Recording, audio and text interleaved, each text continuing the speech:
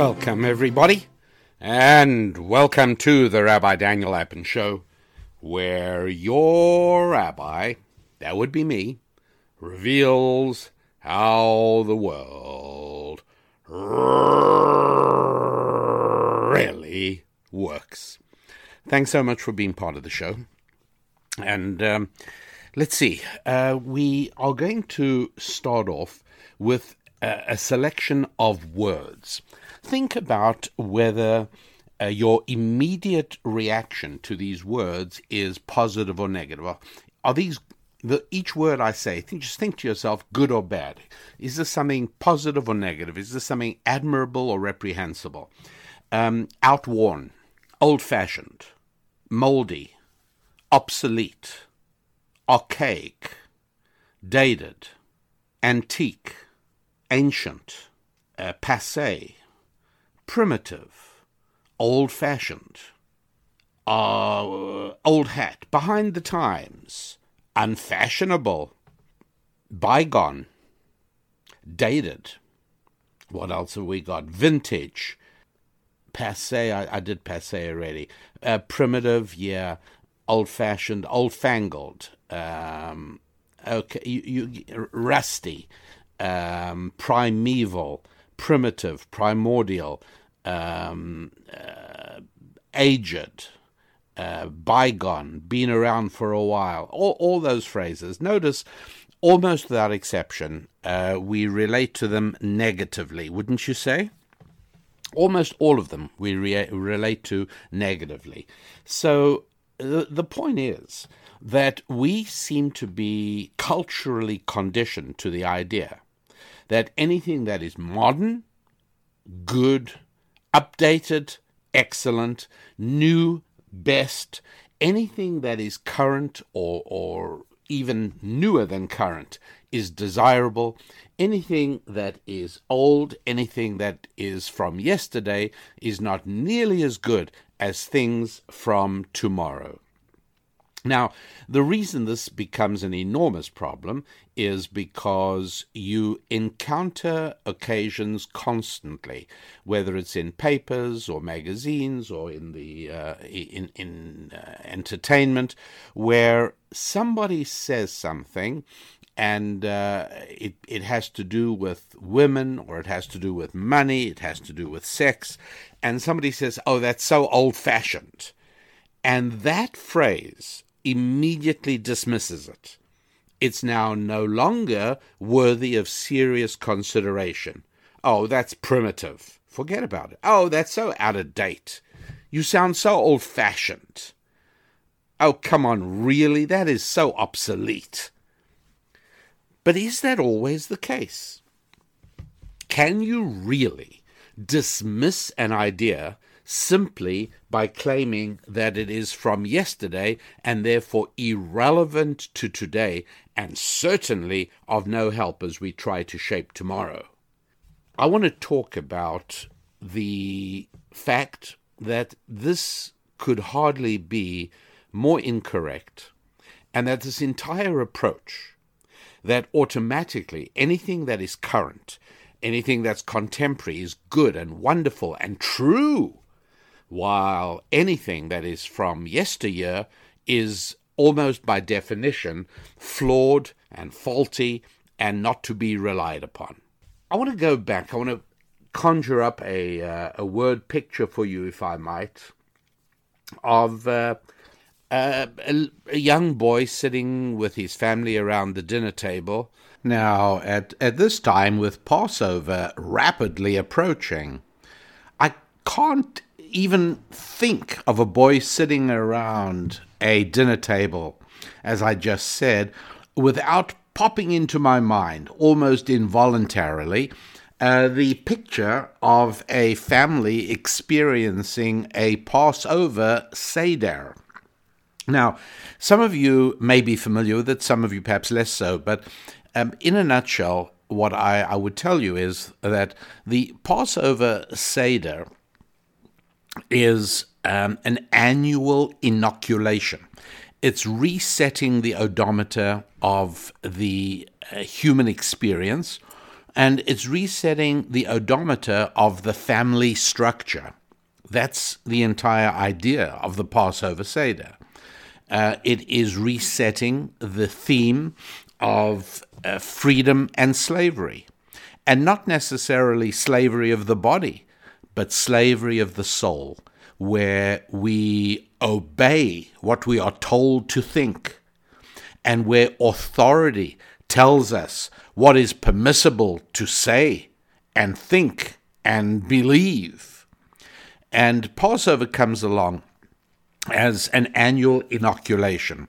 And that Seder experience is a once-a-year opportunity to recover our spiritual independence and our intellectual independence and our independence of spirit, our independence meaning we feel comfortable saying what we think and not worrying about being intimidated out of it. And over the years, people have often asked me, how do you do a Passover Seder?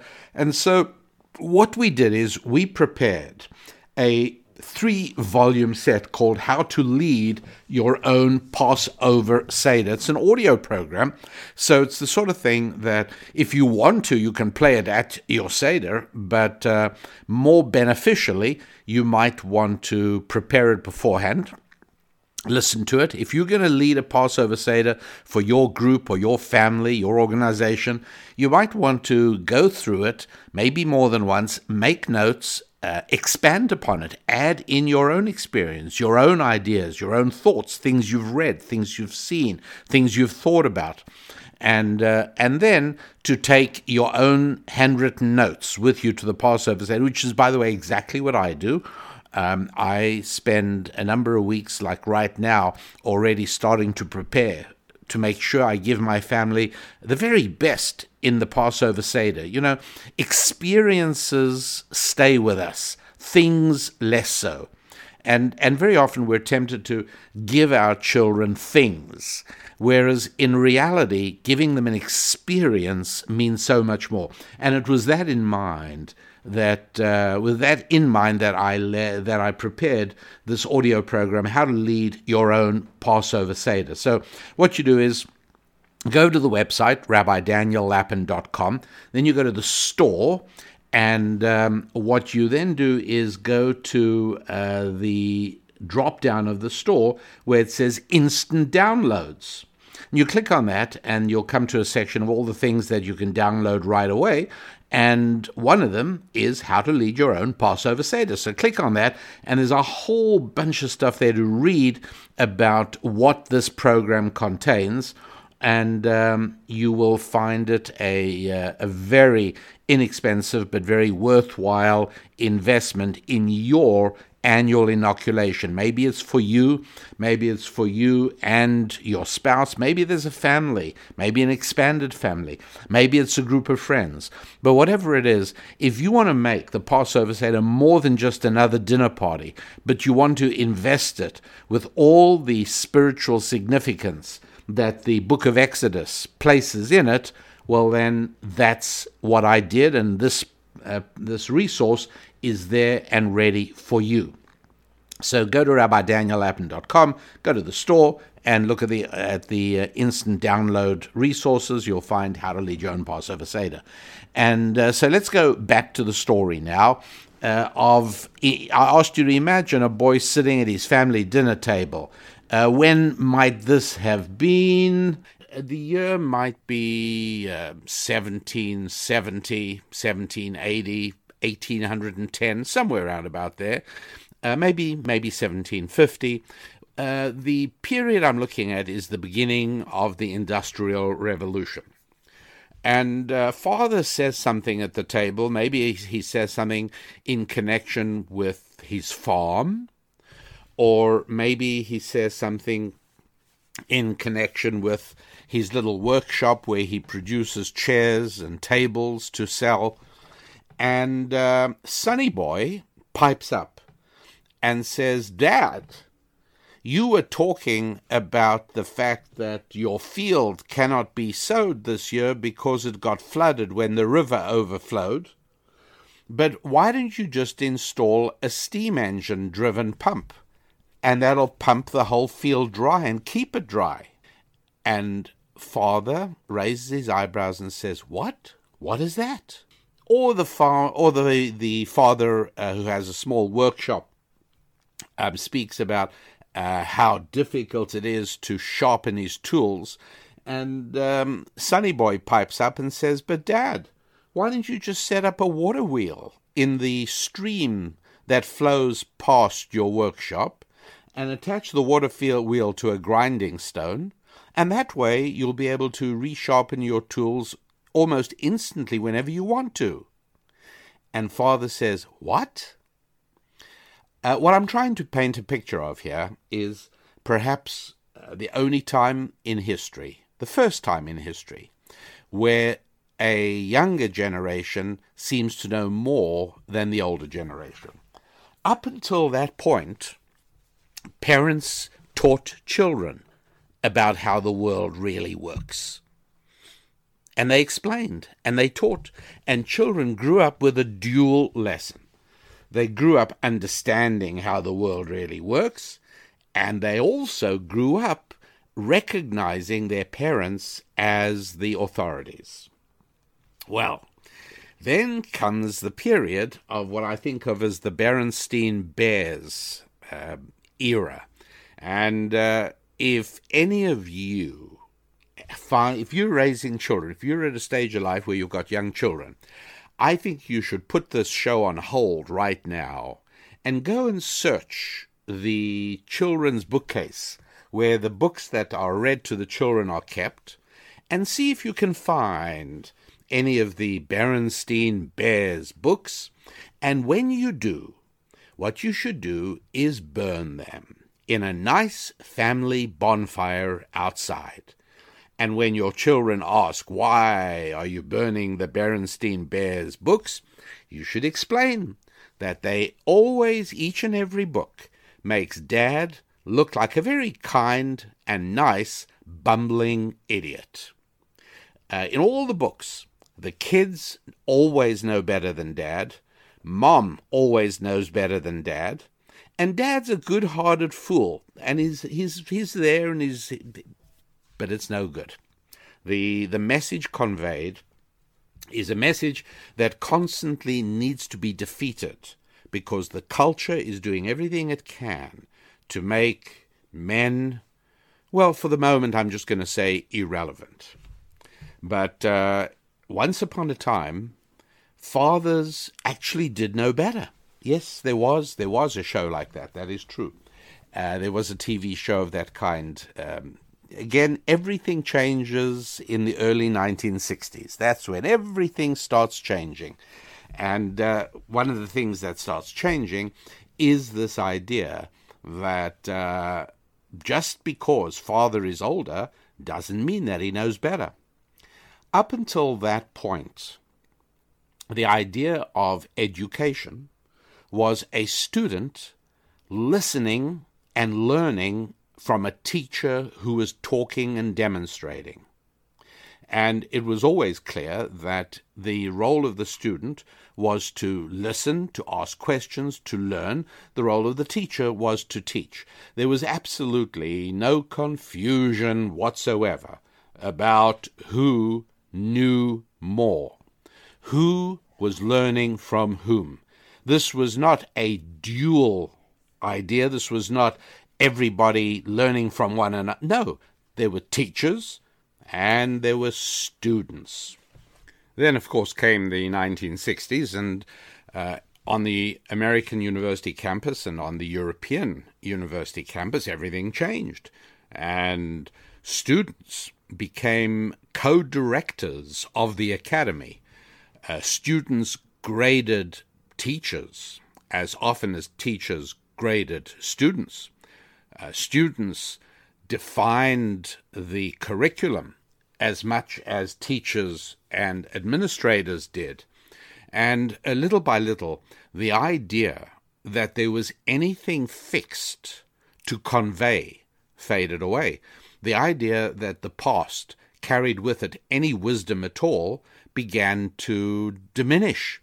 and eventually vanish entirely, to the point where today, indeed, even the adults have lost the notion that they have any sacred responsibility to convey information from the past.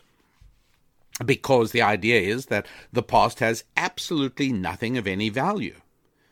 And even history, as a depiction of the past, has been diminished in value to the point now where, and this, I know this sounds like an exaggeration, but it really isn't, in a huge number of schools around the United States of America, the only aspect of history that people know, that children are being taught, are negative. What happened to the Indians and what the white man did to the Indians and what the white man did to the Africans and slavery, and it's all the children are taught. In other words, history is almost by definition a lamentable catalogue of crime. That's all it is. Okay, the website, I want to take a quick break. So, as always, I like telling you about the website, RabbiDanielLapin.com. Okay, RabbiDanielLapin.com. Great place to contact me, great place for us to hear from you, and a great place for you to make sure that you are receiving our weekly emails, which if you don't, you certainly ought to try, and also an opportunity for you to browse through our store and take a look at the resources on the subjects we speak about on the podcast, subjects you really care about. Our natural tendency in today's world is to view anything modern and new as good and desirable. Anything that belongs to yesterday or yesteryear is almost by definition, at very best, questionable, more likely utterly and completely dispensable. And so very often I encounter, and I'm sure you do too, something that is being criticized, and it was written, it may come from a classic book or from a classic movie even, and somebody says, that's an old-fashioned way, or that's a primitive way of looking at sex, or primitive way of looking at... And that's it, dismisses it. No question as to whether at all... I mean, it's undeniably old, but you see, too many of the words that we use for old, those synonyms I listed at the beginning of the show, have a negative connotation associated with them, instead of the idea that, look, the fact that it's old is not necessarily a reason to venerate it, neither is it a reason to dismiss it. We have to explore it. But today, the problem we're up against is that the culture automatically dismisses anything from yesterday or yesteryear as valueless. Take a look at a little booklet that was printed in 1936. It's called, the name of the book is How to Make Love. And I know exactly what you're thinking. And it's exactly what I thought when I first opened it. It was given to me by someone who was in the audience of a lecture I gave a few years ago along these very lines. And the person came up to me afterwards and said, I want to mail you a gift. I have a book that you'll make better use of than I will, and it's called How to Make Love. All right, that sounds interesting. And I'll tell you some of the things from this book. Again, I want to make clear, this is not a religious tract. This is not produced by a Christian publisher. This is just a regular small book you might have picked up at the bookstore at the railway station in the 1930s. Okay, here is a subject I'm from later in the book, choosing a husband or wife. Unfortunately, love is devoid of reason and logic. When a girl falls in love with a man, her action is the direct result of an emotion, not a thought, because love is entirely emotional and entirely irrational. Therefore, for this reason, the utmost care must be taken to be certain that the person with whom we fall in love is the proper person, the sort of person with whom you can expect to live happily the rest of your life. all right, wow. When do you hear this sort of thing? I mean, does anybody tell young people this at all? It talks about recognizing your faults and knowing your virtues. Then goes on, have the two of you sprung from the same stratum of life? In other words, are you physical, mental, and economic equals? Are your religious differences sufficient to make married life a continual round of religious arguments and bickerings? Are they powerful enough to split you when you are married and have children because you cannot agree to how the children to be brought up? Think of your families. Will they get along with each other? Oh, I know you're not marrying his family. You're marrying him. But you're just being an ostrich, because being his family, they still have a powerful hold on him, if he is any sort of man at all. It may make romantic reading for a prince to fall in love with a peasant girl, but you may be sure for the couple it will not make romance. The couple has nothing common except their supposed love for each other, and you cannot live very well on love alone, although a lot of us seem to think we can. And then they go on to discuss historic examples. Then, speaking to the woman, the author goes on and says, are you certain that the man you love will make an ideal companion? There's a vast difference between love and companionship. Love is lived on the highest plane. Companionship is lived on a lower plane. And you cannot live continually in the higher, more rarefied, more frenzied atmosphere of love all your life. Most of the time, you've got to come down to earth, and that ability to come down to earth and live with your loved one depends on whether you are good companions. The prime necessity for an ideal companionship is not that the two temperaments should be exactly alike, but that they should be able to blend perfectly.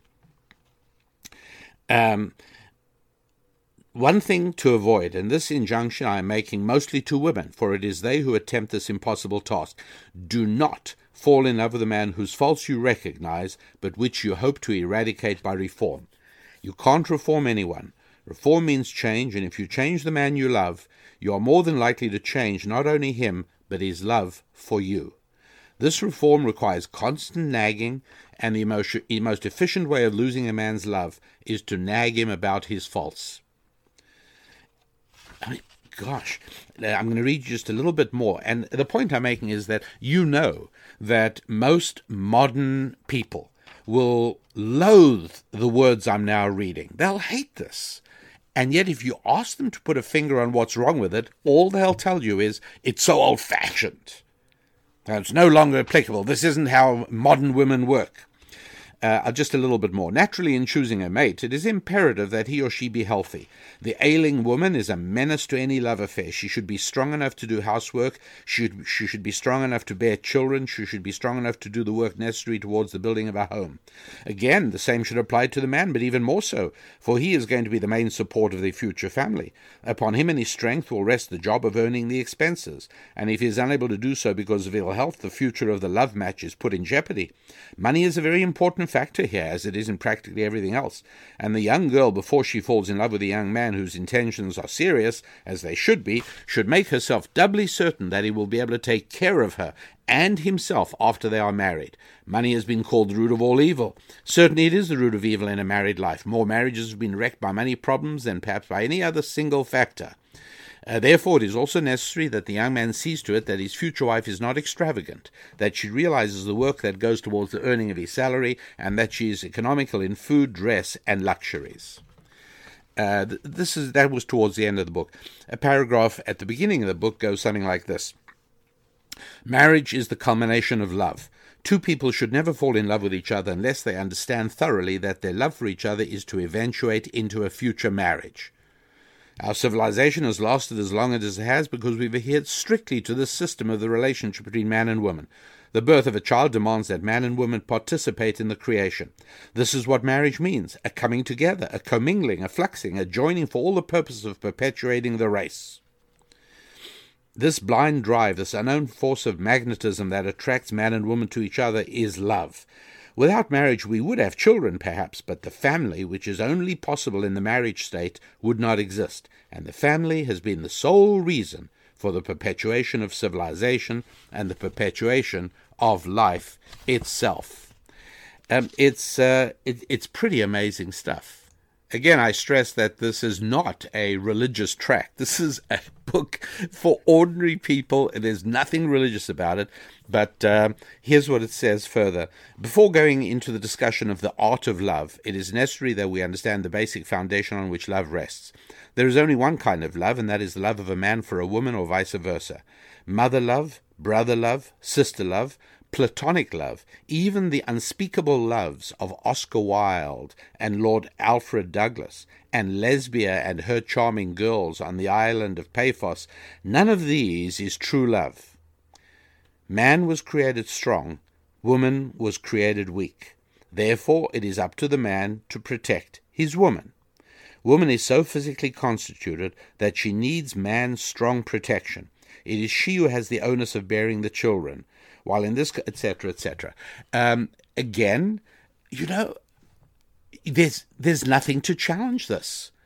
When it says weak, by the way, it means obviously physically weak. That a man is stronger than a woman is known to absolutely everybody, except the bureaucrats who arrange college sports and the bureaucrats who hire and recruit for fire departments, for the military, and for the police departments.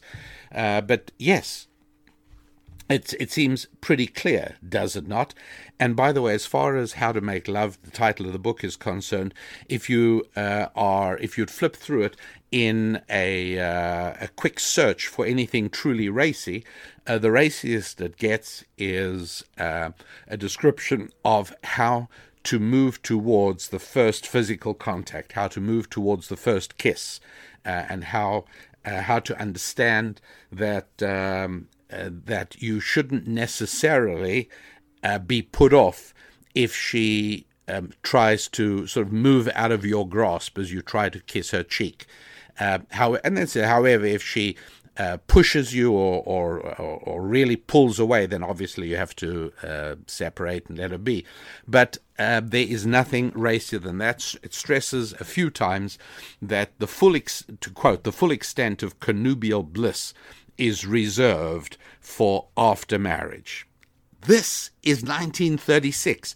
Ordinary people, ordinary American citizens, not specifically the religious community. No, this was how people thought. And again, I would truly be delighted to challenge any modern feminist to argue the merits of the points made in this book, that they tend to make the modern feminist vomit in outrage. I understand that. It's possible to be so indignant about something that you have a physical reaction. I get that. But let aside that, you're going to have to tell me more about what's wrong with us than simply to say it's old-fashioned, or it doesn't apply anymore, or we've progressed beyond that, because I don't accept any of that. Every single argument, every issue, every statement, every claim has to be evaluated on its own merits. Is it true or is it not true? And as repugnant as this book would be in the eye of almost any modern American college student, I would really enjoy going through it with somebody like that, paragraph by paragraph, and talking about whether it's true or not true. Okay. What is true is that the website is rabbidaniellapin.com. Head over there and you might want to join the Ask the Rabbi. You might want to read previous Ask the Rabbis, or you might want to explore the library of thought tools. Whatever it is, you are welcome to join at the rabbidaniellapin.com website and be in touch with us there. Love to hear from you. What I'd like you to do is visualize for a moment what a Jewish Star of David looks like. If you want to, you could even grab one of those 3x5 index cards without which you are never found, and put down, draw a little equilateral triangle with its base on the bottom and its apex pointing upwards. And then superimpose upon it another identical equilateral triangle, except rotated 180 degrees, upside down if you like, with its apex pointing down and its base at the top. And the reason I want you to bear that in mind is because it's not just a pretty picture. It's not just a symbol that is reputed to have appeared on the shield of King David. No, it's much more than that. It actually is a graphic depiction of how time and understanding really work. What it's saying is, and let's start off with the triangle that shows a base at the bottom, and then it moves towards the apex at the top. That triangle, if you'd imagine it as a sort of a graph, shows a huge, wide body of information at the bottom. And as you climb upwards, as you move along in time upwards, you reach narrow and narrow until finally there's just a speck, there's just a point left. Then you've got the other graph. Look at it separately. The second triangle, look at it as a standalone triangle. This is a triangle whose point is at the bottom, suggesting that there was nothing but a speck of information originally. And as time went by, more and more knowledge entered and more knowledge was understood. And what is very helpful to understand for each and every one of us, friends, is that there are two categories of data. There is data which, admittedly, old information is not as useful. I have, in my library, I have some of the physics and mathematics textbooks from my father. Now, here's the interesting thing. These are from my father's high school. My father did not go to college and study mathematics and physics. But at high school level, his textbooks, honestly, are more advanced than second or third year students cover in college today in math and physics.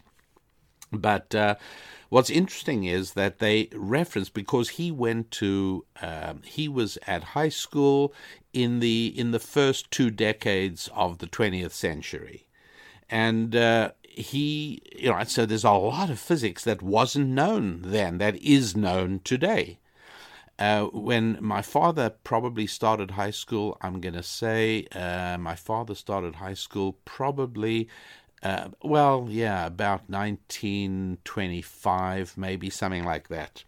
And you think about it, that's only a few years after Einstein's general theory of relativity. Most of the thermodynamics, most of the nuclear stuff, all of the stuff that came of age in the middle of the 20th century is not found in my father's textbooks. And so, needless to say, when it comes to physics or chemistry or mathematics or biology, this belongs in the triangle that is point at the bottom and wide at the top, meaning that as the more time goes by, the more we know about those things. Back to little Johnny in 1750, telling his father about this amazing thing called a steam engine. Because each generation does actually know more than the preceding generation in that area. The mistake that we have allowed to permeate the culture now is to believe that that is everything, that this idea that each generation knows more than the preceding generation applies in all areas of knowledge and all areas of information, and nothing could be further from the truth as far as that is concerned. And so, my child has a clearer idea of the potential of smartphones. If I had to sit down to think of a new needed app that might sell well, I'm quite sure my child would have a better idea than I would of that. Because each generation has a more advanced starting point in technical understanding. So again, I'm not going to say that if somebody is a professor of advanced physics, that his 12-year-old son knows more than he does. Obviously, that's nonsense. But in general, the idea is that in the areas of technological development and change, this would be true. But how about all the other areas? How about the areas of male-female relationships? Going back to my book, How to Make Love from 1936. Right, that is a very different story, because there is no reason to suppose that tomorrow's students will know more about that than yesterday's. Now, in a vain and futile effort to make that true as well, what has happened is that there has been an attempt to scientifically reorganize our understanding of the human brain and human affairs. And Sigmund Freud was a major part of that. I spoke in a previous episode recently about Herbert Marcuse, who was a German Jew, part of what was known as the Frankfurt School, who really was determined to find a roadmap to reality that did not include God, did not include the soul. He wanted a roadmap to reality that combined Karl Marx and Sigmund Freud. And tragically, Marcuse actually came to America in the 50s and had an enormous impact on the growth of education in this country. Much of what I criticize in GICs, that's government indoctrination camps for newcomers to the show, what used to be known as public schools, government indoctrination camps, much of what we criticize there, much of what we criticize in the kindergartens that now pass for university campuses, can be attributed to Herbert Marcuse. But that the concept, that which drove him, this idea to try and make sure that we could understand reality without recourse to the soul or the spirit, that was what he was devoted to. And the attempt to try and develop the fields of Freudian psychiatry and then psychology, and putting them in the science departments of universities, not the humanities, so that the idea was that we should be able to measure absolutely everything about human beings. We can apply a metric to any aspect of humanity, and anything that isn't right can be rectified either by counseling, by therapy, or chiefly by medication.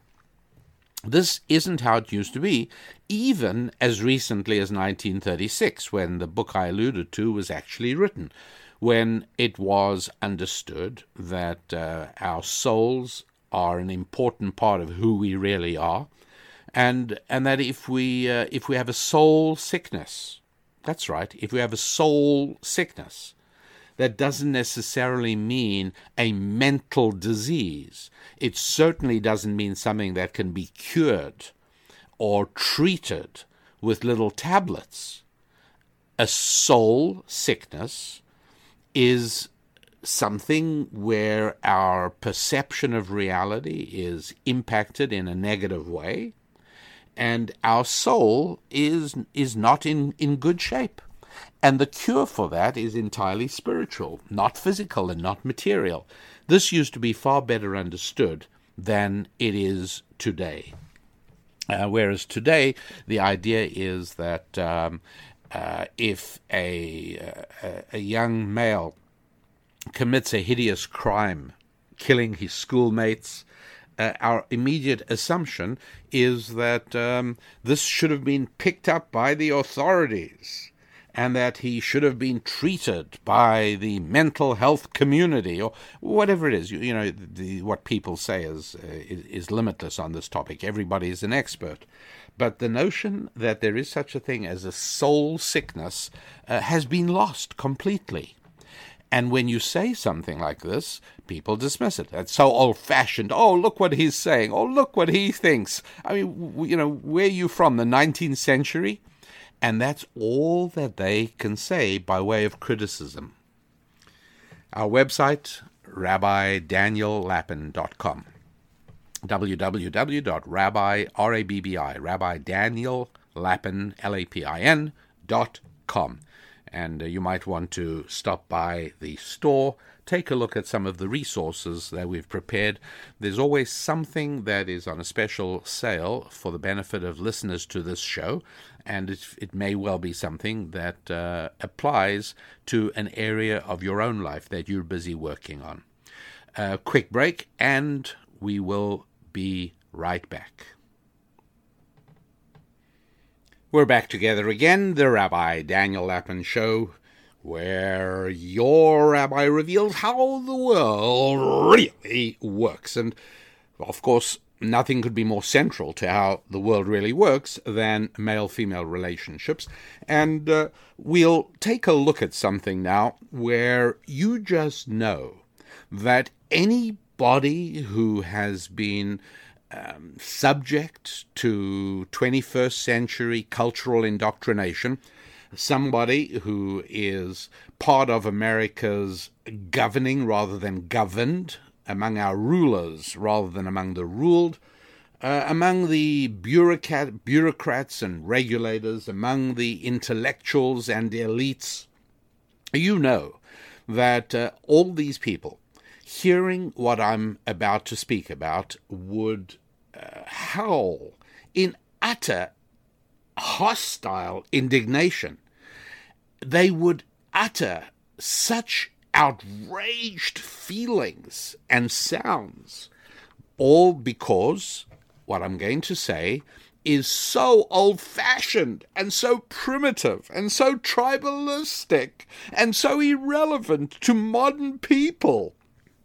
Okay, well, what am I going to say? I'm going to say that if your children if you're raising children in the sort of 4-year-old, 8-year-old, 12, 15, if you're in that age, approaching teenage, in teenage, beyond that, it's a little late for what I'm about to say. What I'm about to say, I think, will still be interesting. I hope it'll be interesting. But whether it could be life-changing, I think kind of depends on whether your children are still at a point where you have the ability to influence them. Needless to say, you and your spouse obviously need to be on the same page on this. What am I going to do? I'm going to paint a picture of a young woman. Maybe she's in first year of college, so she's she might be 18 or 19 or 20, and a young man comes up to her and says, now again, look, I know that even what I'm about to say is very dated, because nowadays he'd probably come up to her and say, "Wanna hook up?" or "Are you on Tinder?" Look, it's and I laugh, but I shouldn't, because lives are destroyed. It's hideous.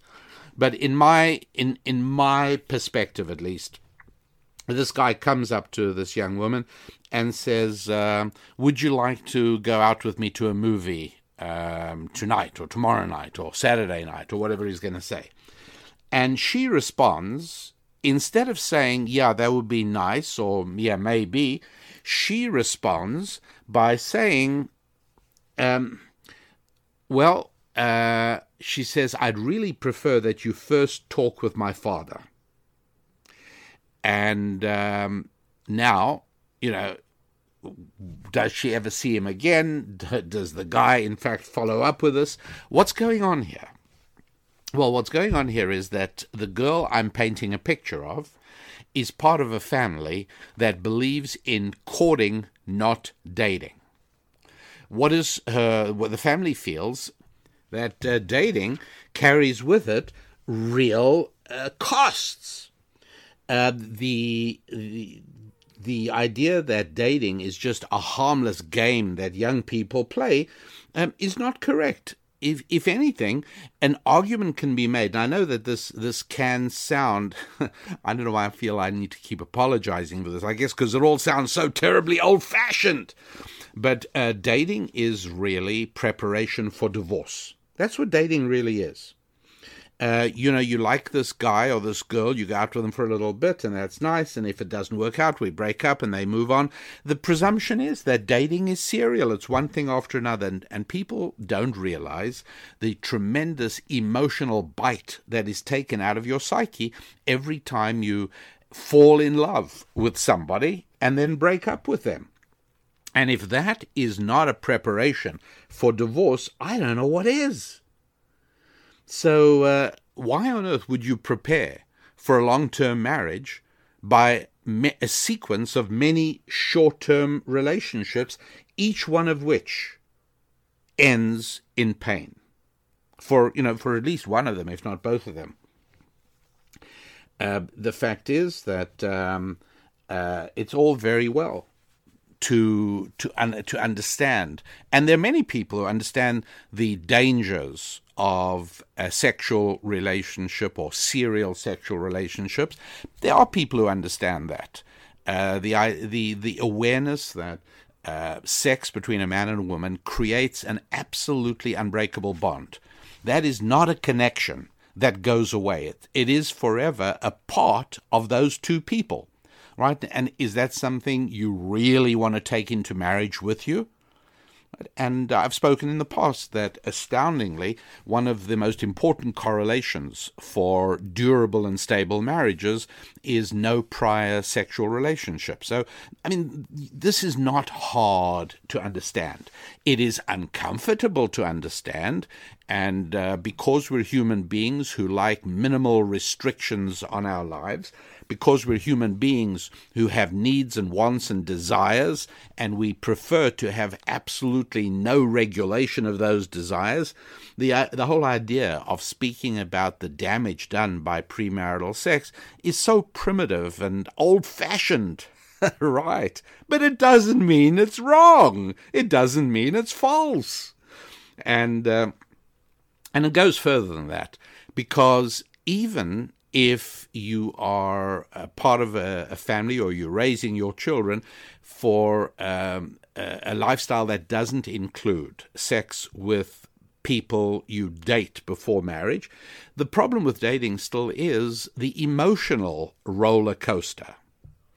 The thing about courting is completely different. Courting is, first of all, not undertaken until marriage is a possibility. And so the whole idea of people dating in middle school, preposterously ridiculous, dating in high school, dating in the middle of college, and simply surrendering to a lengthy sequence of ups and downs and painful ins and outs, awful. But still, the emotional ups and downs are tremendously damaging. They're very, very hurtful. But in courting only begins when there is a possibility of marriage. And courting also involves the family. And so if a guy is courting a girl, the likelihood is he's going to meet her parents very early on. For instance, in the word picture I painted at the beginning of this discussion, it's very possible she'll say, you seem a very nice guy, but in our family, the way it works is you'd speak to my father first. Now, if the guy can't handle that, it's a self-selective process. That's great. Now she knows it's not for her. But at that point, a conversation with the father takes place, and you can understand that his whole relationship to her now is different, because if the father approves and they go out, he's got a pretty good idea that this is not a girl without a background and without a protective network and without a supportive family. It's all very different, an entirely different thing. It's very possible that they would spend a certain amount of time with family events, whatever. They wouldn't just be out on their own, because both of them realize the importance of the other's family, right? Which, again, today is regarded as old-fashioned. The nice thing is that courting is old-fashioned. Of course it is. There's no question about it. And the benefits are many. Yes, it is not modern. It's not contemporary. But the way that dating has developed and the way it's practiced today in the early years of the 21st century is really very problematic. It's not helpful. So you got a choice. You say to yourself, well, it's what everybody does, and I don't want to appear old-fashioned. I don't want my children to think I'm primitive or primeval or part of a long-forgotten culture. Or you say, look, I'm the parent. For better or for worse, we're going to do it my way. Your mother and I, your father and I, we know what we want for you, and it's our belief that this is the way that you are going to be happier. And the child's going to say, it's old-fashioned. They used to do that thing in the 19th century. Or maybe kids today say, oh, it's old-fashioned. They used to do it in the 20th century. But whatever it is, the answer of a confident and strong parent is, and not everything from the past is wrong. What we have to do is not condemn it by simply saying, oh, it's old-fashioned. We have to acknowledge, yes, it may be an idea from the past. Now let's analyze whether it's a good idea or whether it's a bad idea. And substituting courting for dating happens to be an old-fashioned idea. It's an idea from the past, but it happens to be a very good idea. Courting is much better than dating. It leads to a much happier life. When children say sometimes to you, don't you want me to be happy? The answer is, I don't really care that much whether you are a happy 13-year-old. I really, really care that you are a happy 30-year-old. And the second thing you do is you teach them that happiness is not something that somebody else does for them. Happiness is a condition that they find exclusively within themselves. And that, my dear friends, is as far as we go for today. This is the Rabbi Daniel Lapin Show, and until next week, I wish you a week of good health and prosperity. Thank you for listening to the show. Thank you for promoting it and telling other people about it. Thank you for visiting my website at rabbidaniellapin.com. Thank you for purchasing anything at our store on that website that works for you and adds and enhances to your life. Until next week, I'm Rabbi Daniel Lapin. God bless you.